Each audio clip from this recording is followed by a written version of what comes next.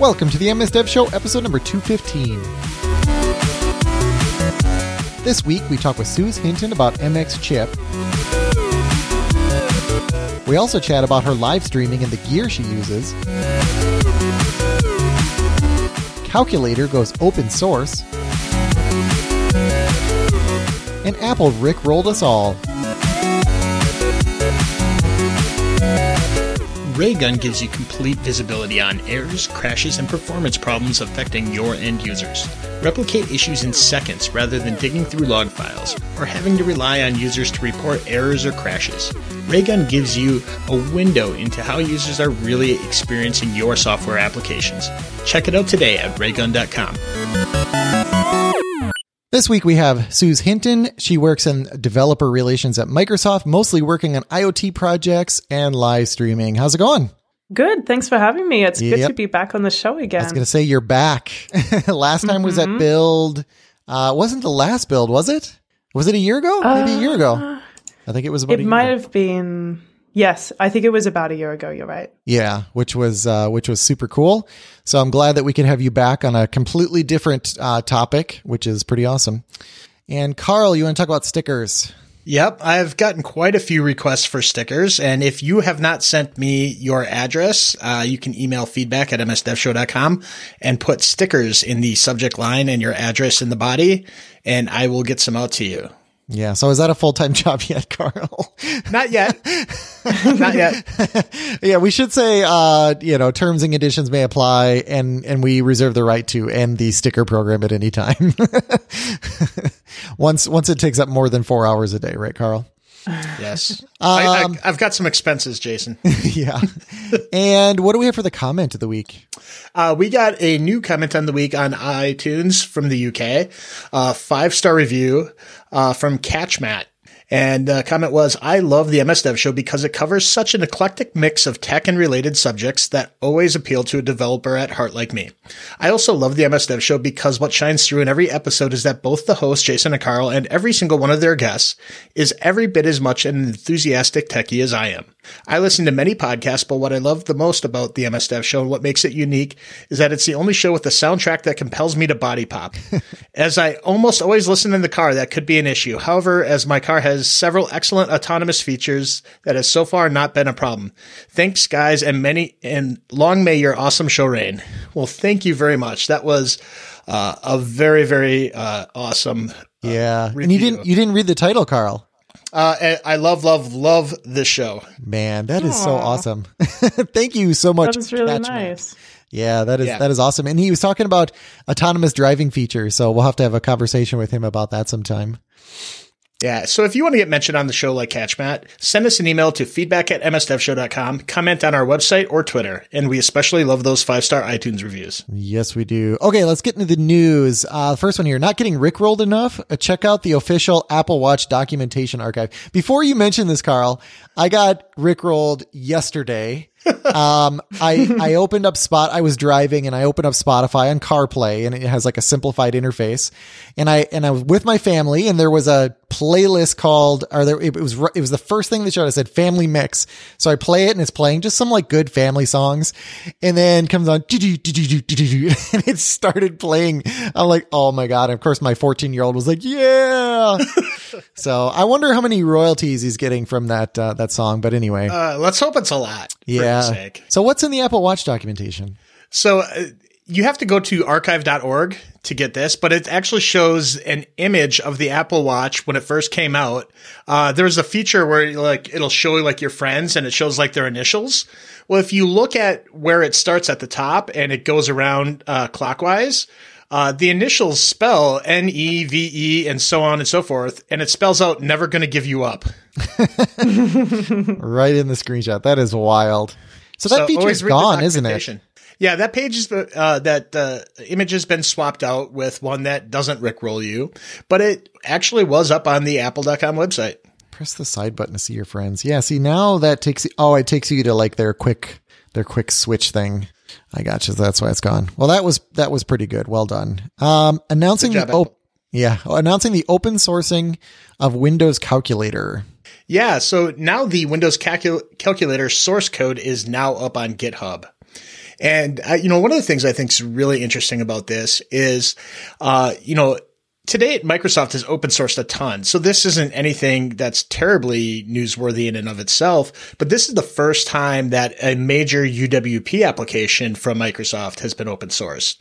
So, this is a good way to see, what kinds of patterns and practices does Microsoft use. It's also a good showcase of quite a few related technologies like Fluent Design. It has a lot of those translucency and hover and highlight effects as well. So if you're looking to see what an application like that, takes to be built, you can go on GitHub and check it out. Yeah, I think it's fascinating, how much stuff is in here. I'm looking through the unit tests. There's a crazy amount of tests. There's tons of unit tests in there. Yeah, and then somebody had mentioned, I think it was Miguel de Casa had mentioned that it was released with what do you call it? A high precision floating point library along with it, which is kind of cool. And then one thing I noticed in the README was this data telemetry section. This project collects usage data and sends it to Microsoft to help improve our products and services, blah, blah, blah, blah, blah. And there's a send telemetry build flag. I guess I could search for that. I wanted to see the telemetry code, because everybody's always paranoid about Windows, it's spying on me, sending all this telemetry data. And I really don't care. Cause it's, nobody cares what you're doing on your machine. It's, they care in aggregate what's going on. And I guess I'm a Microsoft employee, so I need to caveat that, but, so maybe I am biased, but I don't care. I'm sure my iPhone is doing something similar, right? In aggregate, it's collecting that type of information. I wanted to see the telemetry though. How do you search just that repository? Oh, here we go. If you type it in, okay, there we go. It's commented out. There's literally one place where they do a if def send telemetry, and then it is, it must be right after that. Okay. It's under trace logger. Here we go. Send telemetry, critical data measures telemetry. I was just curious. So anyway, you can go check out anything that you're interested in the calculator app, which I think is really great. I'd like to see, more and more apps get released like this. Cause why not? I don't think there's any concerns there. So that's very cool. And then the last one here, I don't know who wrote this article, but it's my Twitch live coding setup. Who wrote this? It comes from our guest, Suze Hinton. Oh. And last time we talked to her, we talked about her live streaming, in general. And she recently updated a blog post that talks about it. And I thought it was very interesting because we recently talked a little bit of some of the changes in our hardware. And it's absolutely totally different kind of a setup when Suze does her live streaming. Yeah. So I thought it'd be interesting to kind of compare and contrast what it kind of takes to do two similar but unrelated, recordings. Mm-hmm. And then I have a question for you, Suze. This webcam, because that was what stood out to me in all of this. I'm like, okay, laptop. I do need to buy one of these laptop stands. Mine, I think my laptop gets really hot, and I literally have framing shims under it, pieces of wood, wood shims to put it up a little bit so that it stays cool. But anyway, all this other stuff looked pretty normal to me. But then you have this Logitech Brio Ultra HD webcam, and I look, this is a 4K camera. This thing's pretty wild. Do you stream in 4K? So it's funny that you say that because I just decommissioned it this weekend because I've been using it for a year, but I've actually been enormously frustrated with it. Really? That explains some of the bad reviews. Yeah, and so it could be just my operating system that I'm using with Mac OS. It could just be that my computer's not powerful enough. It could just be that I got a lemon, shipment of the camera, but when it works, it's so beautiful. The colors are really saturated.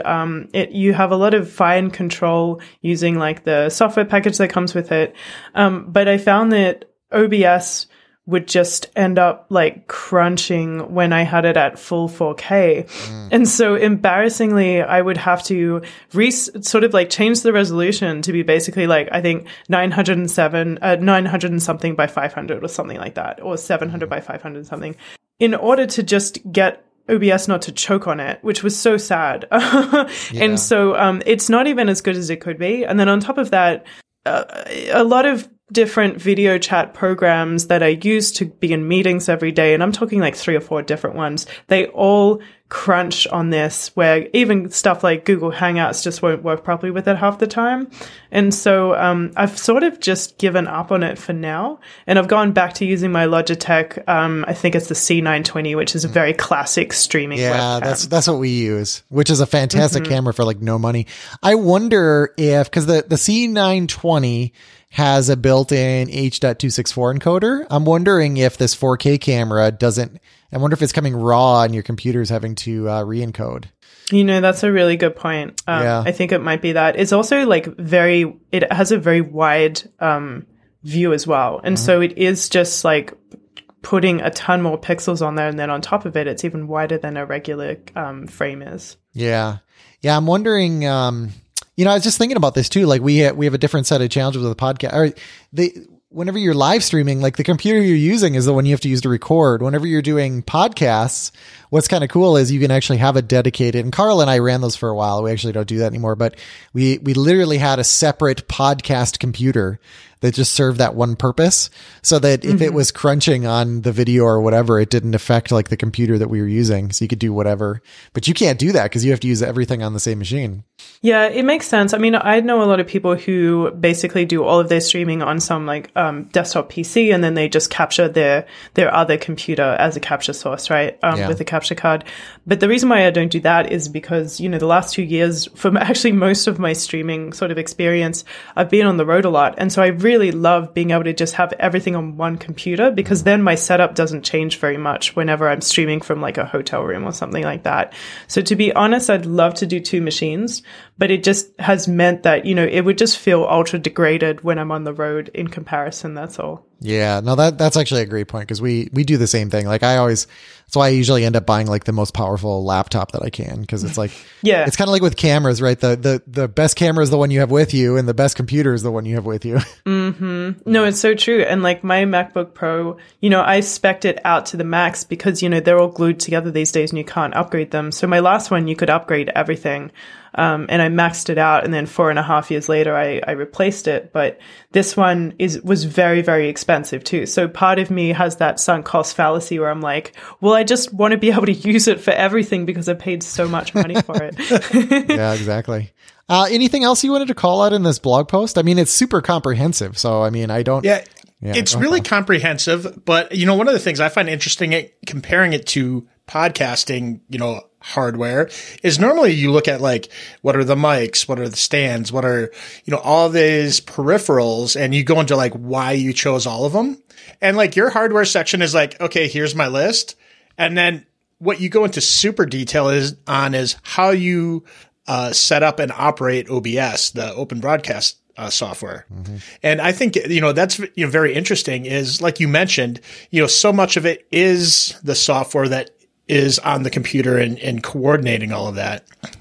And, that's just something that's absolutely different because we don't do any of that stuff. We don't have to because we're not doing that video and we're not doing streaming. Yeah, I just found that whenever I recommended hardware, it just wasn't really the place where people felt lost, right? They can go on like Amazon.com, or they can like go to a brick and mortar store and look at all the reviews, look at what the most popular product is.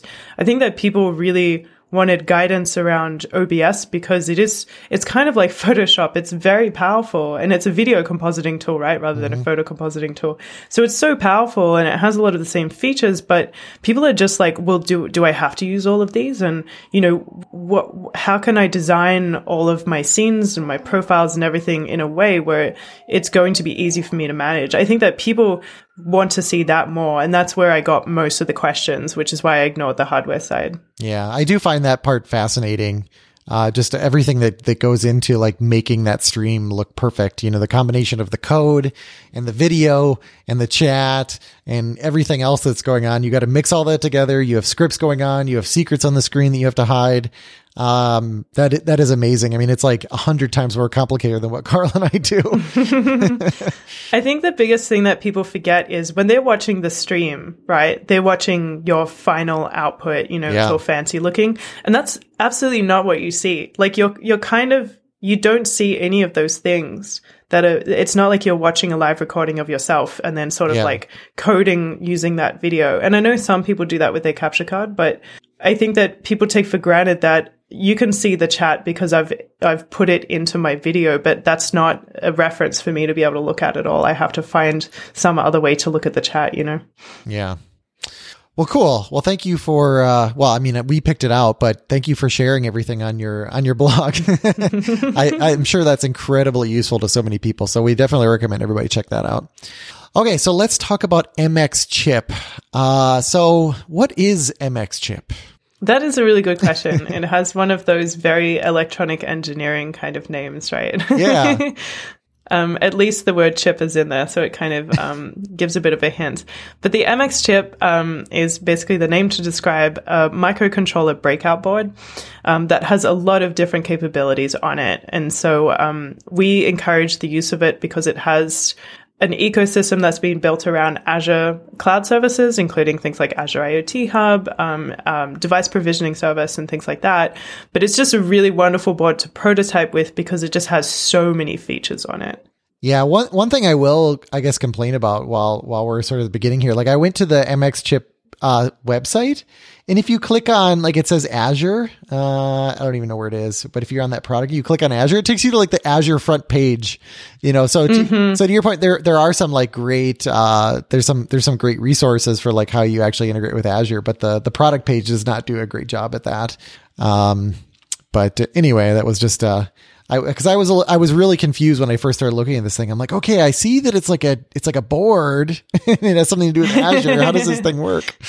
Yeah, absolutely. And they've done some really good work, I guess, on the Microsoft side. The team in China that maintains a lot of the software, the libraries, and also the website, they've done such a good job at trying to make it a little bit more user-friendly. And so usually instead of directing people to mxchip.com, I usually direct people to aka.ms/mxchip, which is kind of like the dev kit sort of homepage where you can get started really quickly. Oh yeah, this is way better. This is really good. Okay, I love this. Yep. So, I mean, you've mentioned, Microsoft a few times and Azure, and I'm holding one of these dev kits in front of me, and it says the Microsoft Azure IoT Starter Kit. It's got the aka.ms link, and that's, Microsoft controlled. So what is Microsoft's role in this? Yeah, that's a good question because there's not really a lot of information about this online. But basically, this board is an fully open source board. And it runs the Mbed operating system as well. And essentially, this is sort of like not a fork, but it is a collaboration with Microsoft to improve the board somewhat, but also be able to introduce certain features that help a lot if you want to interface with Azure Cloud Services, essentially. So it's almost just like another layer on top of the board, just to make things a nicer experience. But it is actually leveraging an existing, company who manufactures these boards. Oh, that's pretty cool. So it's not made by Microsoft, but it's heavily influenced by Microsoft then. Yes, it is not made by Microsoft, but it is a very friendly collaboration that Microsoft had. Right. And I see that it says it's Microsoft Azure certified. Yes. And that's the really important detail right there. Right. So what does that mean? Yeah, so we have a list of devices that are called like Azure certified devices. And what we mean by that is just if you were to purchase this, and they tend to just be the development kits, mostly the prototyping kits. But if you purchase this kit, we know that it will be a good experience with Azure. And so we know that that board has kind of the minimum requirements to get started. Usually that's something like it has to have Wi-Fi, and it has to be able to be powerful enough to run our SDKs, for example, no matter what language it is. And also just have the ability to be able to at least maintain a connection with our cloud services on top of that as well. Okay. So before we go too much further, I know we've mentioned that this has like a bunch of different sensors and capabilities on here. Can you kind of go through what's all on this dev board? Yeah, it's a really long list. I'll like keep to most of the exciting stuff because like there's a bunch of like nerdy details that might be a little bit too in the weeds for some of the audience. But the things that I'm most excited about are a lot of the sensors. So we have a motion sensor. There's like a magnetic sensor, a pressure sensor. There's a humidity and temperature sensor. Also, we actually have two-way audio. So there's a microphone, and then on top of that, there's a headphone audio jack as well, which you don't see on a lot of breakout boards. No. That combination. There's also two different buttons. So you've got like an A and a B button so that you can actually kind of have, direct interaction with somebody pushing them. There's an RGB LED that you can make, you can choose from millions of colors to display that in. And then it also has, in the middle, you'll see this big component, and that's called an OLED screen. So and by big component, you mean like an inch by like, I don't know, like Half an 2/3 of an inch. Yeah. So it's almost an inch by an inch when you measure the whole thing. The screen space is a little smaller than that. Yeah. And it says it's 128 by 64, it looks like. Pixels, yeah. I don't know. I think the other sensors are interesting too. There's, actually some of them are just LEDs, but there's like a Wi-Fi LED, there's a user LED, and I love that there's an Azure LED as well that shows the connectivity there. But yeah, magnetometer, it's really pressure. A lot of these you don't see on other devices. This thing looks like super fun. It's really, really cool. And the other one I forgot to mention because it's at the top and I always forget about it, but there's an IR, like an infrared emitter. Yeah. So it can't actually receive the like infrared signals, I don't think, but you can actually emit them. So if you wanted to use this as like a remote control for certain RF devices or IR devices, then you can absolutely do that. So I could like pull pranks on my kids and like turn off the TV whenever they turn Fortnite on. Yes, technically you can make a TV be gone out of this, I believe. Yeah, because what you could do is you could have an ML algorithm that detects Fortnite and then have it send out the IR signal. That would be hilarious. You just like upload a bunch of like screen captures from it so that it learns to recognize that a lot of the levels and things like that. Yeah, or the audio. By the sound. Oh yes, audio is good too. Yeah. So, this thing looks really awesome. So, what kind of languages can I write on this thing? Yeah, that's a good question. So this is a very traditional device where even though it is like an ARM, Cortex M4 MCU, there's not a lot of room on it to run the program. So usually you can just write C or even C++. And then there are other helper libraries that are sort of further abstractions on top of C++ just to make things a little bit easier for beginners as well. Okay. That's pretty cool. So when you're developing for this, is something that you like pull out big Visual Studio for, or can you use like VS Code or some more lightweight editors? Yeah, that's a great question. So we usually encourage you to use VS Code. And the reason for that is there is an amazing extension called IoT Workbench that's designed for a bunch of different devices that can connect to Azure, including the ESP8266, I believe.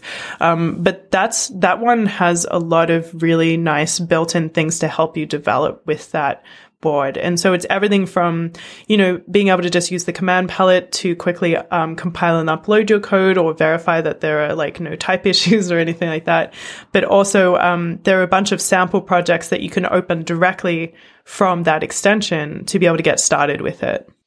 Yeah, and one little pro tip when you're first getting used to this, you have to like install like a USB driver for it to even run. A little pro tip: make sure your USB cable is not a power only cable. Nobody would do that, Carl. Yeah, I ran into that when I first got this. So yeah, make sure you have a data USB cable when you're trying to interact with it. That is really, really important. Actually, I'm really glad you mentioned that too, because a really nice feature as well is that you can open a serial monitor connection to the device. And so, like when we're debugging, we generally want to step through the code with breakpoints, but sometimes you just want to do like a console log, right? And so you can actually log out to the serial interface on the board, and then you can be watching that in VS Code while your code actually runs on the board, which I think is really cool. So you can kind of make sure that the payloads that are arriving from IoT Hub are shaped in the way that you're expecting and things like that, which is really nice for debugging. Yeah, that is really cool. I think what's neat about it is like, I'm looking, there's a whole bunch of tutorials out there, And they just walk you through, like, this one is a door sensor, which uses the magnetic sensor.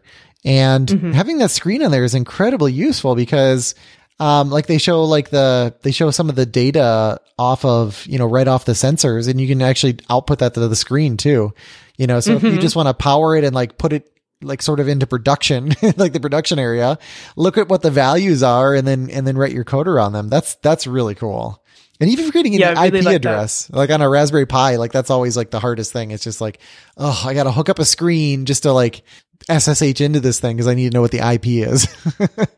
Yes. Yeah. I have a bunch of utility scripts for the MX chip actually that can do things like that. But one hint I will give you is that sometimes you're going to want the MAC address of the MX chip because you want to get it approved to be on certain Wi-Fi networks or things like that. And the trick is that the MAC address is actually, so when you first set up this board, it has it turns itself into a Wi-Fi access point, which is awesome. So when you put it in that Wi-Fi configuration mode, you can basically connect to an IP address on the actual chip, which is so cool. But when you're selecting the Wi-Fi access, I guess, like name in your Wi-Fi selection, the MAC address is actually that string name of the Wi-Fi access. Oh, the SSID is the MAC address? Yes. Thank you. The SSID. That's what I was talking about. And I didn't know that for the longest time because it didn't have the little colons, breaking up the MAC address. And so for a long time, I had this utility script that would just write the MAC address out to the screen, which is very helpful, but it's such a waste of time. Right. And I felt very, very silly when I figured out that that's how you actually get it. Well, that's a pretty good tip.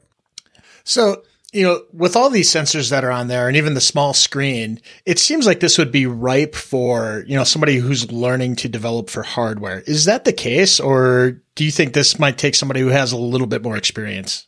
I think that's going to depend, but I'll say why it's ideal for beginners first. And part of the reason is that I think the thing that scares people the most about getting started with hardware is all of the wires, right?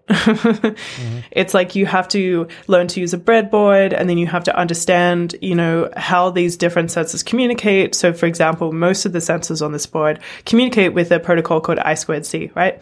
And so sometimes you just need to know these details before you even get started because you need to know how to correctly wire them together. Yeah. And so if all of these sensors and other outputs are already on the board, you can skip that entire step, right? And you know that if you use these code examples, you can already eliminate one area of failure if something's not working. So I think that debugging is a lot easier in that way. It's less ideal for beginners, I guess, like if you think about which languages that beginner is actually familiar with. And so some beginners to hardware already know C and C++ really, really well. Others have only really played with a higher abstracted language like JavaScript or Python. So that's going to be a little bit more challenging for them because you can't run those higher abstracted languages on the actual board. So that's where I would say it would be a little bit more difficult. But that being said, the package of libraries that have been published specifically for this board, in my opinion, are sometimes even easier to use than a lot of the Arduino libraries, of which you can actually also use with this. Yeah, that's really cool. Cause I've worked with like sensors and things like that. And it's like, oh, I'm going to hook this up and then I'll be talking to somebody, an IoT expert like yourself. And it's like, oh, you got to wire in a 4K ohm resistor in this one spot. And I'm like, why? And it's like, you just do. Yeah. And then like I get past that and then it's like, okay, how do I read this sensor? And it's like, oh, well, you have to take this and you got to scale it by this. And it's just like, I'm like, what is going on here? Like, it's just, I like having the sensor on the board because every time I worked with like onboard LEDs and sensors, it's just like, here's the device library, hey, give me that value. And then I get the value and it's so much easier. Exactly. And so, for example, with the MX chip, library that is basically given to you out of the box, you can literally write get temperature. Yeah. And it will give you a float back, which is amazing. That's awesome. I need to get one of these. This looks awesome. Raygun provides full stack error, crash, and performance monitoring for tech teams. Whether you're a software engineer looking to diagnose and resolve issues with greater speed and accuracy, or you're just concerned you're losing customers to poor quality online experiences, Raygun can provide you with the answers.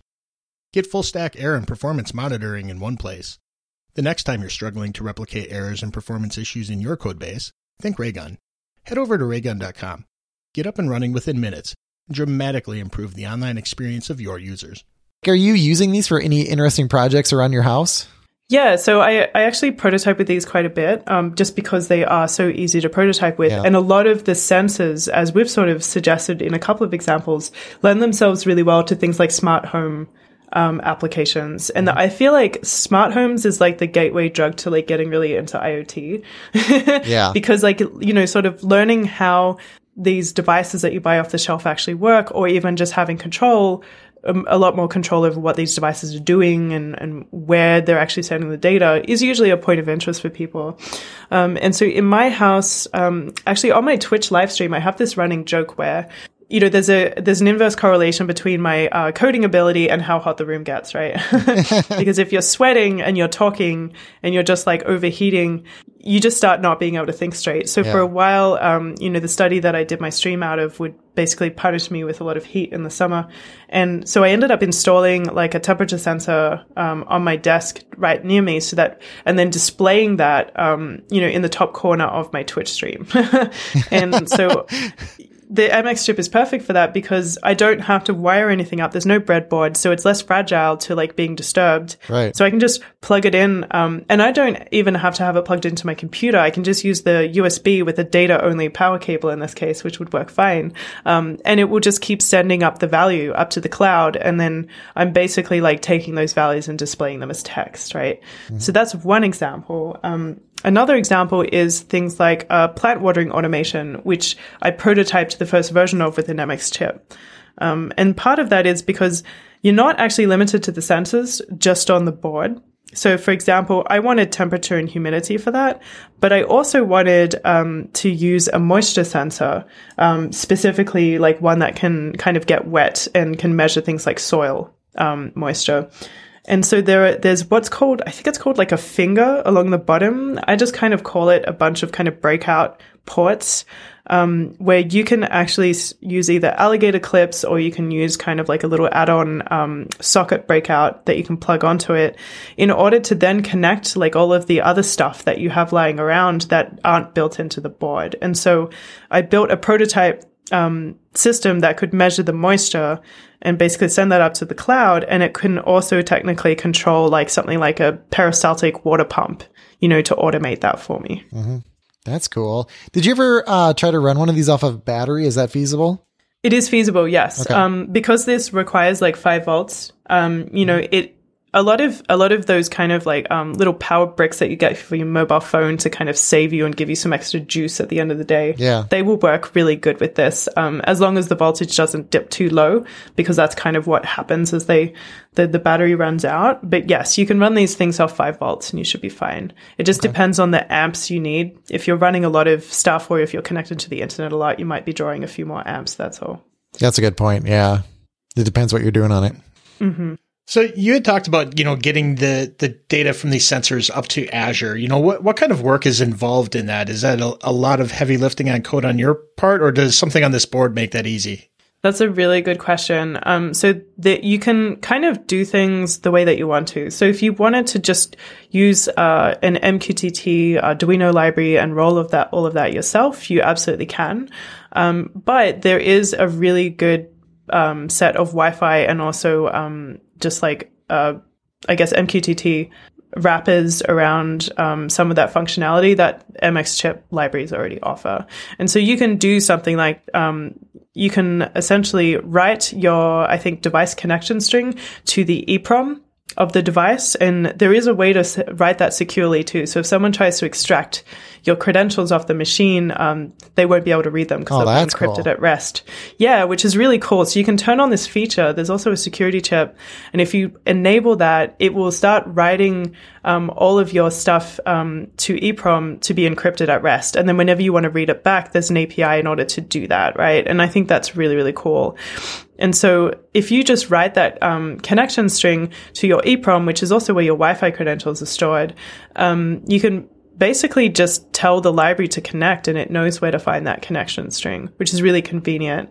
And the library also has a bunch of other conveniences, such as it will automatically turn that little blue Azure LED on if you're connected to Azure. And so if you were to do that, using just like your own home rolled code, you would have to also take care of turning that light on and off as you connect and disconnect as well. Okay. So is it just like a few lines of code then to connect to Azure? Yeah, sorry, that's what I was trying to say. That's actually a good summary. Yeah, so in summary, sorry, I get really excited to talk about this stuff, and then I realize I should just answer. Hey, that's why we're here. That's why we're here. But yeah, it's up to you, but you can get started in as many as like just a couple of lines of code. So okay, yeah, because like C and C++, like I haven't used those in like 20 years. So, like I need like really easy for things like getting connected to Azure, because that I would have no clue how to do that. Like just the actual coding of like adding numbers together stuff. Like I know all that in C and C++, but yeah, absolutely. Yeah. And I've really been avoiding going back to those languages, but I feel like in this world of IoT and like Arduino and stuff, like I think I just have to suck it up and start doing this again. Yeah, if you go through the Get Started guide, they do give you kind of the first project to upload, and it really is not a lot to kind of connect to the cloud. I remember working with the ESP8266 and not having something like Azure IoT Hub or a nice SDK or anything like that. And it's so many different lines to get started, even if you have like an MQTT library, for example. Okay. So how does this development board compare to other similar devices that are out there? Yeah, that's a really good question. To be honest, and I know that, I probably sound biased just because I also work for Microsoft, but this board has one of the largest collection of sensors and outputs and things I've seen on one board in general. It's also got Wi-Fi, obviously, which is incredibly powerful. Yeah. So to be honest, this is like super decked out. And even if you didn't want to use Azure with it and you can repurpose that Azure LED, it's a super solid board to do almost anything with. You're really only limited to the fact that it's 100 megahertz and it also has like limited space, right? But I would say that this is one of the most feature-rich ones out there that I've seen. A lot of people actually, they compare this to the BBC Micro. And part of that is it has the same kind of finger breakout thing on the bottom. And so people instantly recognize that and they associate that with the BBC Micro. And the BBC Micro is another series of boards that have a bunch of really nice built-in, components. But I haven't seen one that has like all of these, if that makes sense. Now, and you said you can use Arduino attachments for this thing? What do you mean by Arduino attachments? Modules? I don't know what they're called. Like if that for the temperature sensor you were talking about, like that's built in, but what if I wanted to have like a little fan that turned on to cool you down? Yes, absolutely. So would I buy like an Arduino fan? I don't know. Does that exist? Yeah. And I think that to be honest, that's such a valid question to ask, because that's literally what you're Googling when you're getting started with this, because you're like, well, I want something that works with Arduino, because then I know it'll work, right? And like, can I expect to be able to backport it to like not backport it, but just like have compatibility with this? And the answer is like, it's helpful to have a little bit more knowledge about how these components work. But for example, in the case where you mentioned a fan, yes, you actually can. And a colleague of mine has a working example of that. And I think if you go to aka.ms/IoT fan, I think it is, he actually has a walkthrough and a tutorial on how to do that. Oh, okay. And so generally the rule is if your device is kind of what's called like a breakout board for a sensor or something, which you can commonly get from SparkFun and Adafruit. If it's using like the SPI protocol, I2C, or something even simpler than that, then most likely it will actually work with this board, because this board is able to speak those protocols through the breakout, finger thing on the bottom. What about a sorry, I'm just amused right now. What about like a what do you call those things? Why am I blanking on the name? Where it's like the giant dot matrix display, and you can have like words scrolling by. Just like a LCD screen, or no, like I don't know why I'm blanking on the name. I feel so stupid. No, where you have like the dots and the words they scroll like by. A ticker. Yeah, like that. But there's another name. Carl, you got to help me, man. What are those things called? I'm just thinking like an LED scroller. I don't know.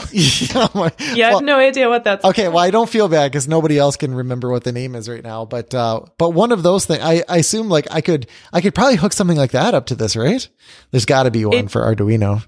I'm going to be safe and say it depends. If you can find one for Arduino, it depends on like, so usually those things have like a built-in controller, right?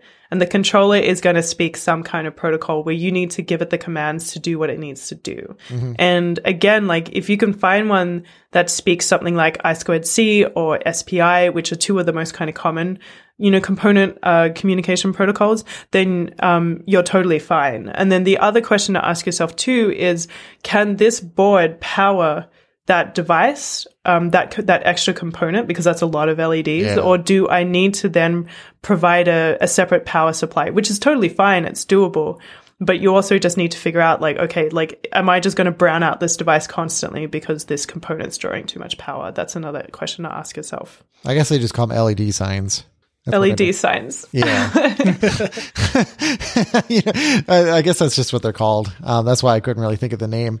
I think that'd be kind of neat, like to show like recent tweets or something. Like I think that'd be kind of a neat office decoration.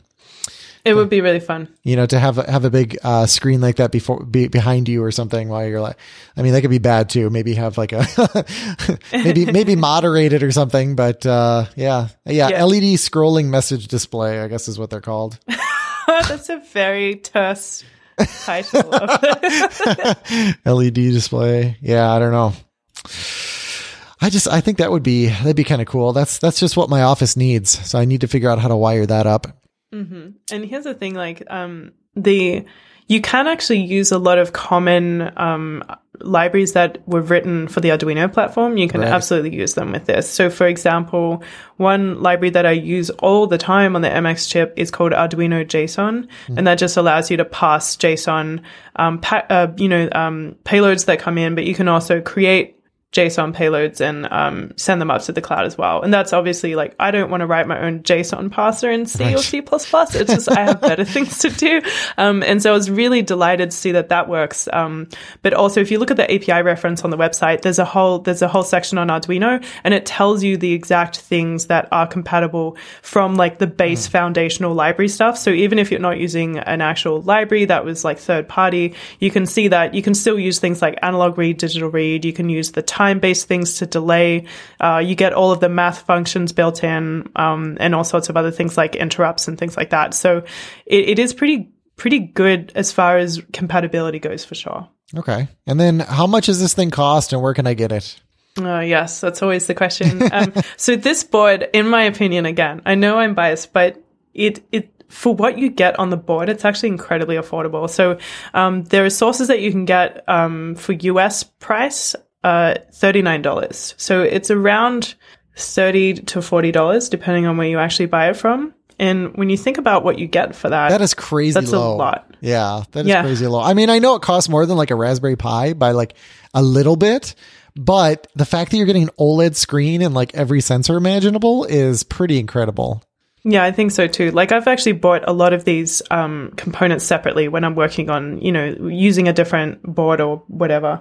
And, because I don't have the bulk buying power of a large company, I'm usually paying through the nose for them individually. And so the cheapest that I've been able to get, like the OLED screen, for example, like I know that you can pay up to $16 for a breakout to allow you to connect with it really quickly. But I've paid, I think the least amount I've been able to pay is about $5. And so that's already like more than an eighth of the price of the board. And that's just one component, right? Yeah, it's pretty wild. So I'm looking through, you don't have to feel bad on this because I'm looking at the getting started and I'm seeing where they connect to the Wi-Fi. And in their example, it's AZ-C8934. There's no dashes or colons in there. So the fact that you didn't know that was a MAC address, I do not fault you for that. Okay, good. Yeah, no, that makes me feel better because I just felt so silly. And then I started actually seeing, I was like, that's exactly the same. How did I not see that? Yeah, no, the way, I mean, actually looking at one, even after you told me, I'm like, is that MAC address? I'm like, is that the right number of letters? But sure enough, it is. So I don't fault you for that at all. Because They should have put dashes or colons or something in there. I mean, heck, you can even have emoji inside of SSIDs. And I do. Yeah, exactly. Well, I think that, here's the thing. The documentation is open source. And so maybe we could pull request the team. They are actually very friendly. I've pull requested their docs before to correct some of the API stuff where, it's like, oh, this actually doesn't, this is a signed char, not an unsigned char, for example. So they are very receptive to changes, and they also get really excited to hear about any projects people have made with them as well. So maybe we could clarify that, because the way that I found out was I had 4 MX chips, I think 4 or 5 of them in the office, and I wanted to put them on the guest network. And you have to kind of register them individually as MAC addresses to do that. And so I had this Post-it note where I am like writing down all the MAC addresses, and I got to like the 4th one where I like I sort of like uploaded the code, and then I wrote it out, and then I connected the board to the Wi-Fi after adding the MAC address, and that's when I saw the access point SSID, and I was like, oh my goodness! And so I went back and looked at all the other boards, and I was like, yep, that's it. Yeah, this is the 4th coincidence. That would take me 4 tries. I mean, after I saw it 4 times, I'd be like, wait a darn second. So that makes sense. Okay, well, $39, that's pretty affordable. Yeah, it is pretty good. Yeah, I'm definitely going to get one of these. This looks like a lot of fun. Actually, I think this would be something too that would be good for my kids. Have them come up with an idea, especially if we can just use the sensors on it initially and then add some things after that. Usually the challenge I like coming up with is like choose a sensor at random and then choose like an output at random, such as, I don't know, the audio jack or the screen or whatever. And you have to find like some kind of like cool way to like, do something with the sensor data on the actual output. So maybe if it's audio, you would want to, I don't know, like depending on how noisy the room was, it like adds noise to the room or like just shows like the noise level or something. There's a lot you can kind of do with it. Yeah, that's cool. Cause you could hook up any speakers to this thing, to the audio jack.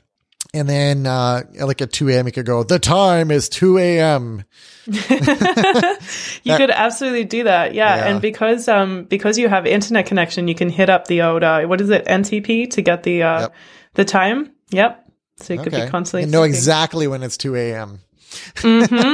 On the second. Yeah. Awesome. Any other questions, Carl? Nope. I think we're good. Okay. So is anything else that you want to mention that we didn't ask you about? I was talking about how they like to hear about projects and stuff. Yeah. And the place that they put those is when you install IoT Workbench. It's very smart because every time you plug your MX chipboard in and you have VS Code open, it will pop up like the welcome tab, right? And it's continually kept up to date with new community projects. And so I like just looking at them from time to time just to see what's actually being submitted. There's a really cool one where they're using a local machine learning model. So they've somehow been able to like crush this model down and actually the runtime down to fit on the chip and use like the 256 kilobytes of RAM, which is tiny. Yeah.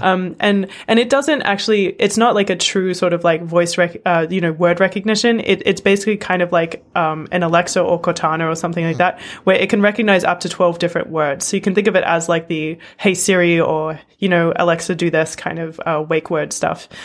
So I thought that was really cool. And then just like a shameless self plug, I have a project in the community list too, which allows you to send, GIFs to the chip, and then it will play the GIF on the display screen. So it does all of the kind of conversion over to monochrome for you, and it does all that stuff. Okay. That's pretty cool. Yeah, I really like that it has like a tiny little screen built in. I think that's my favorite part too. Yeah, but there's no way. So this doesn't have like video out, right? Like you couldn't hook it up to a monitor, correct? You'd have to hook it up to like a specialized screen essentially. Yeah, that's right. Okay. So like it doesn't really have a way to do that. And so you would kind of have to invent your own, I guess.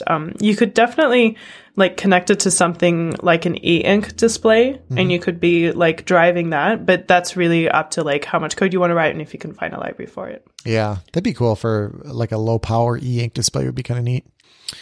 Yeah. Okay. Well, very cool.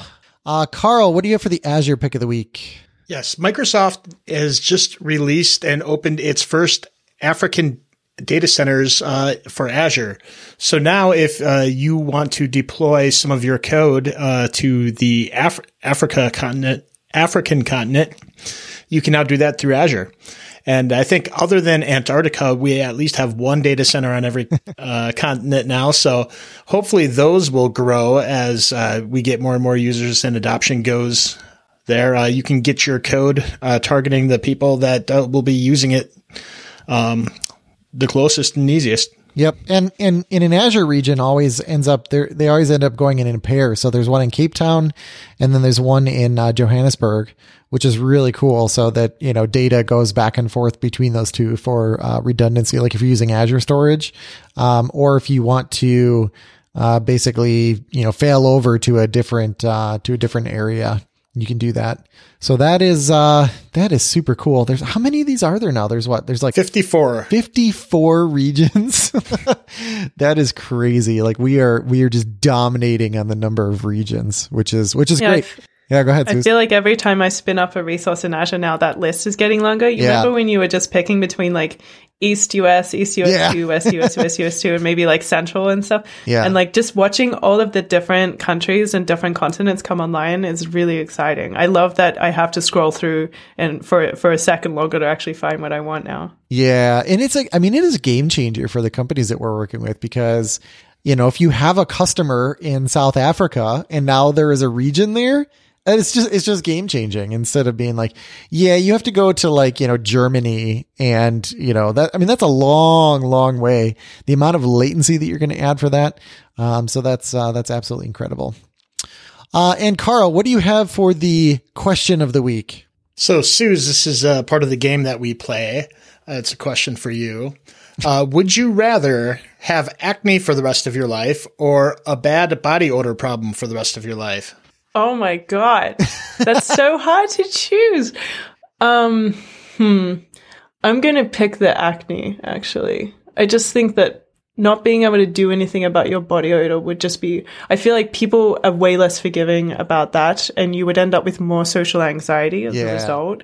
That being said, like I'm an adult, I think. No, I'm definitely an adult. And like, when you're a teenager and you get pimples, and everyone, and I know that there's a difference between pimples and like full on acne, but they'll say, oh, when you're older, it'll all like go away. It never went away for me. Like I'm sporting, I think 2 pimples on my face right now. And I have to have this really strict routine or end up with a lot of blackheads as well, which end up turning into like blemishes. And so for me, I feel like that was such a huge lie that was told to me. Yeah, my understanding is it's actually based on gender. So for guys that happens, there's like a hormonal change that happens and they go away. Cause like I had horrible acne. So did my dad, and my oldest son now it's just terrible and it's on his back.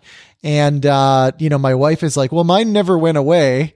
And, I'm telling my son, I'm like, just wait, it's going to go away. So